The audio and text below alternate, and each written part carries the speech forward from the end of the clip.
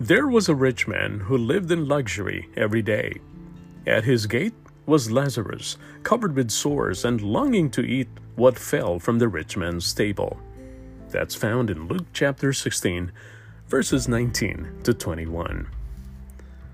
Hello, welcome to Morning Till Evening, and thank you for tuning in to Spotify.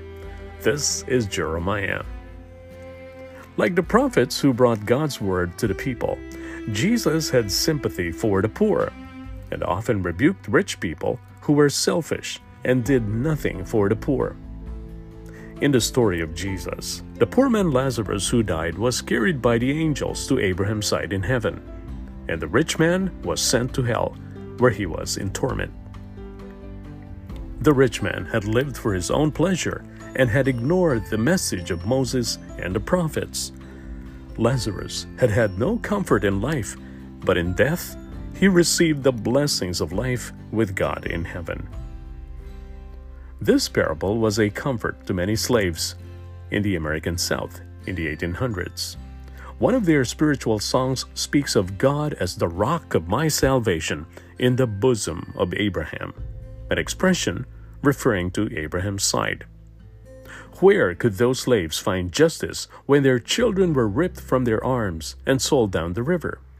When the earthly powers that be were stacked against them? But the Lord saw their plight, and He will bring justice to the oppressor.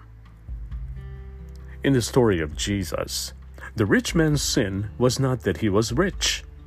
It was that he refused to care for a person in need.